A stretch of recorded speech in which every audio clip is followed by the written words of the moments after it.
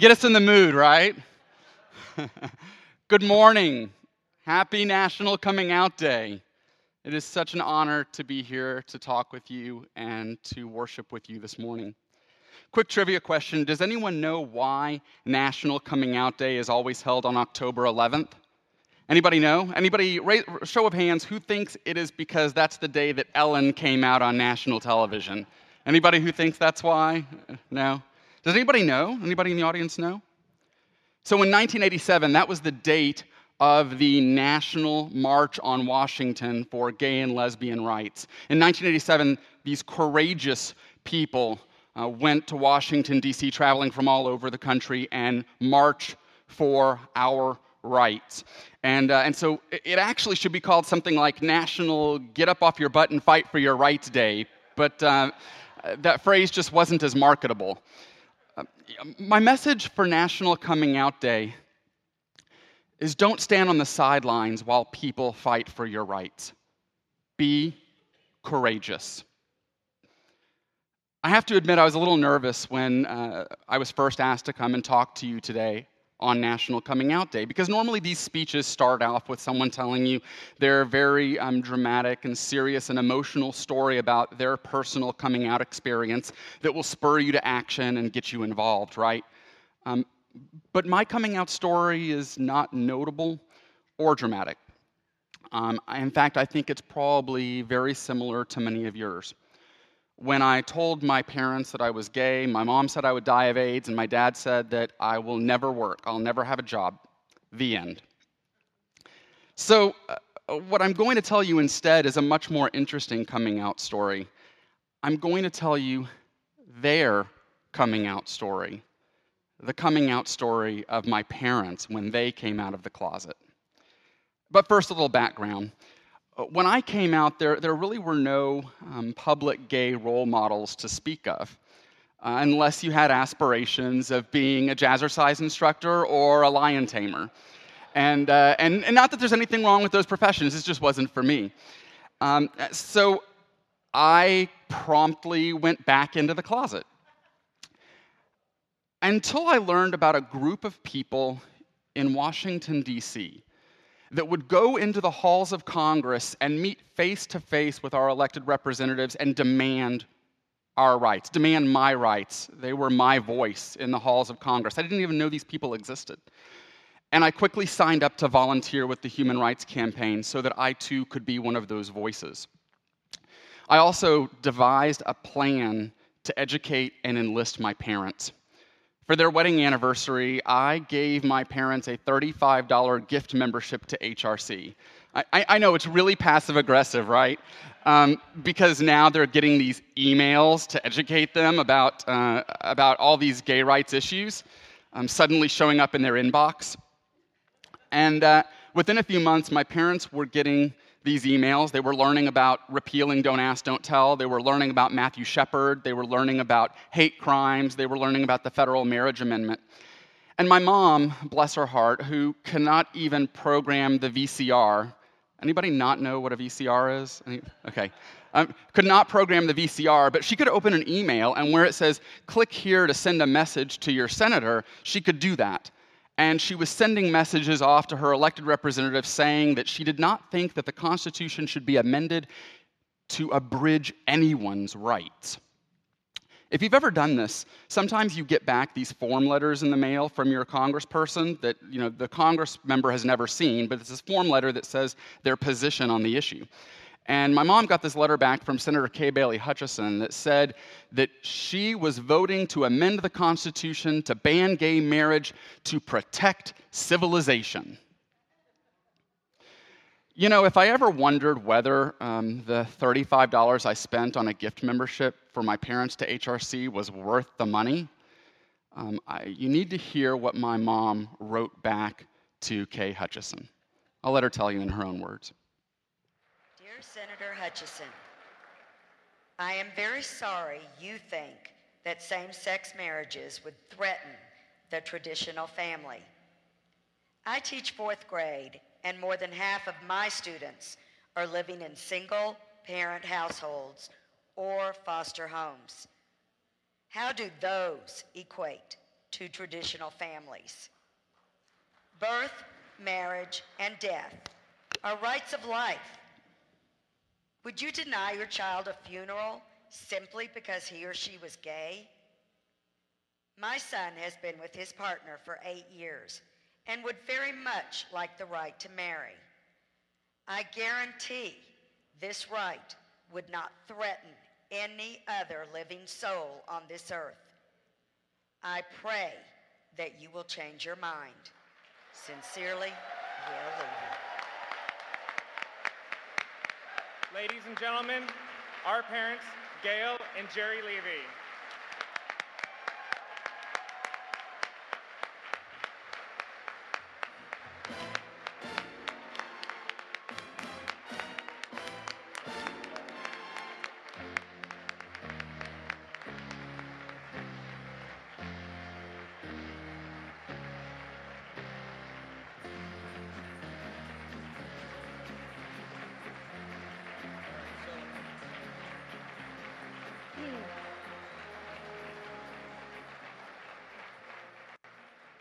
Good evening.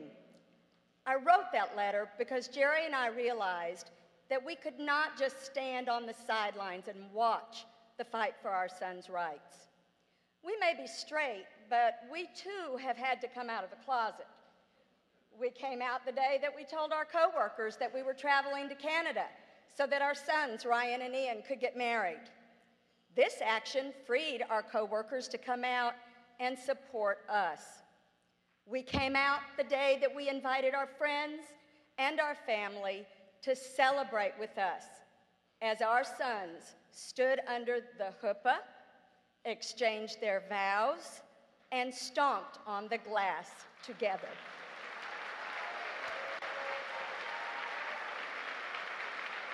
You see, this was my parents' coming out story.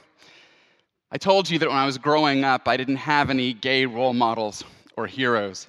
Little did I know my parents would become my heroes and my role models. On this National Coming Out Day, I want you to remember 3 things that my parents said. Be courageous.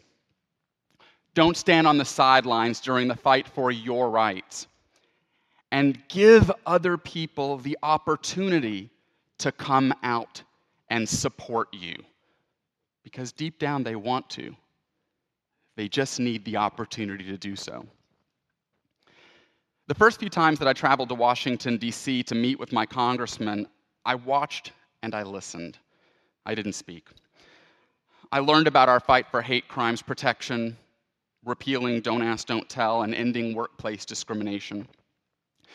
See, I live in Montrose, and for many years, my district, the District of Montrose, the largest concentration of gay and lesbian Houstonians, was represented by a man named John Culberson. And in our first few visits to Culberson's office, he proudly proclaimed that his constituents that voted for him were not concerned with the lives of gay and lesbian people. In fact, I don't know that he thought he had gay and lesbian people living in his district, in Montrose. For 5 years, my husband Ian and I would buy plane tickets, we would travel to Washington, D.C., we would set appointments, and we would sit in his office across the table from him and engage him face to face to tell him it was wrong for us to be in fear of being fired from our jobs simply because of who we love. His response every time was the same. He would look at us with a blank face and say, "Son, why are you talking about your sex at work?" He just didn't get it. But we were courageous. We didn't give up. And during one of these visits, I glanced across the room at his desk and saw he had a picture on his desk of he and his wife and his daughter. And of course, the first thing that crosses my mind is, oh my gosh, this guy is advertising his sex life. I mean, here he is telling me he's had sex at least once. I mean, with this woman, there's his daughter.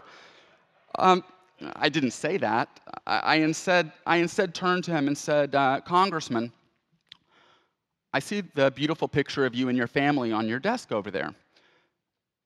I want you to know that you have hundreds of Houstonians living in your district that cannot put a picture of their family on their desk for fear that they might be fired. For the first time in 5 years, he was silent. He said nothing. He was speechless. He understood. He got it. We're not always going to have these sorts of breakthrough moments with people.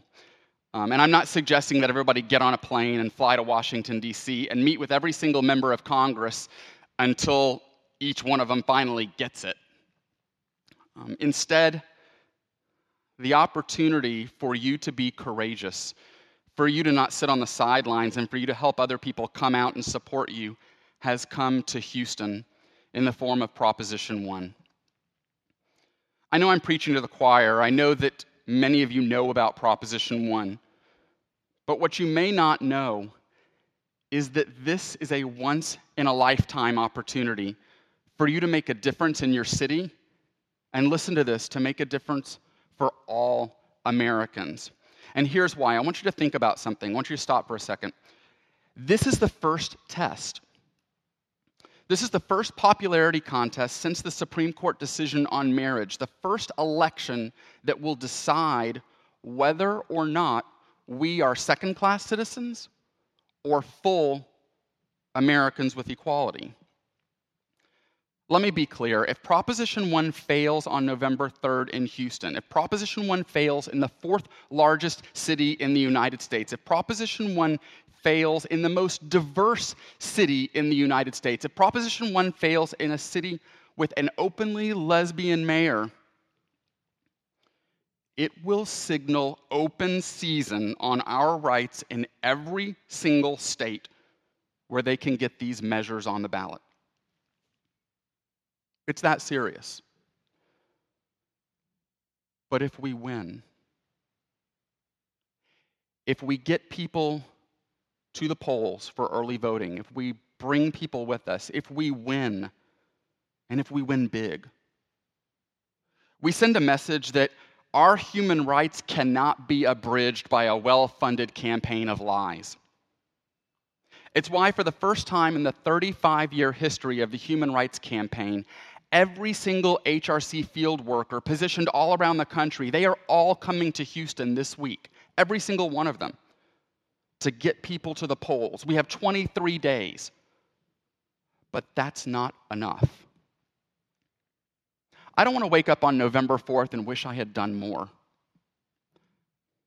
I don't want to wake up on November 4th and wish I had given more. I don't want to wake up on November 4th and to find out that my hometown of Houston thinks that discrimination is okay, thinks that I'm less.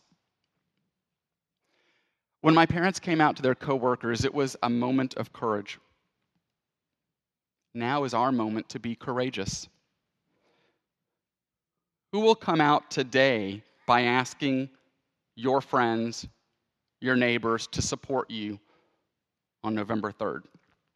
How many Houstonians will you call during the phone bank today, right here at Resurrection, and ask them to come out and support your equal rights? How many of your neighbors will you drive to the polls during early voting, which starts in just 1 week?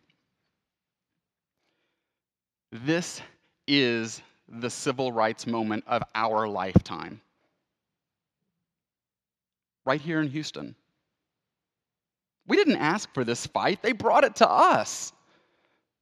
And our opponents have drawn a line in the sand.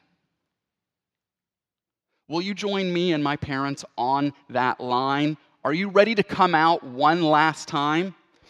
Will you stand with us? Thank you, and God bless you.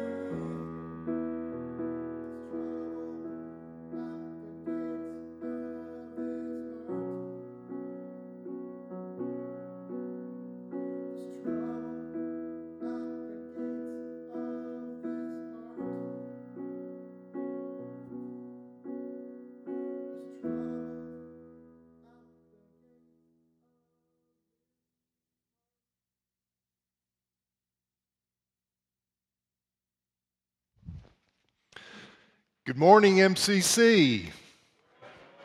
It's wonderful to be here with you this morning, and I want to take a moment and just thank Brian for being courageous and for introducing us to your family. And thank you for your very powerful message this morning.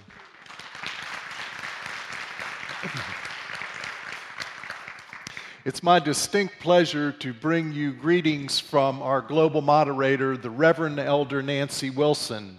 She sends her blessings, she sends her love, and she sends her gratitude for you being MCC.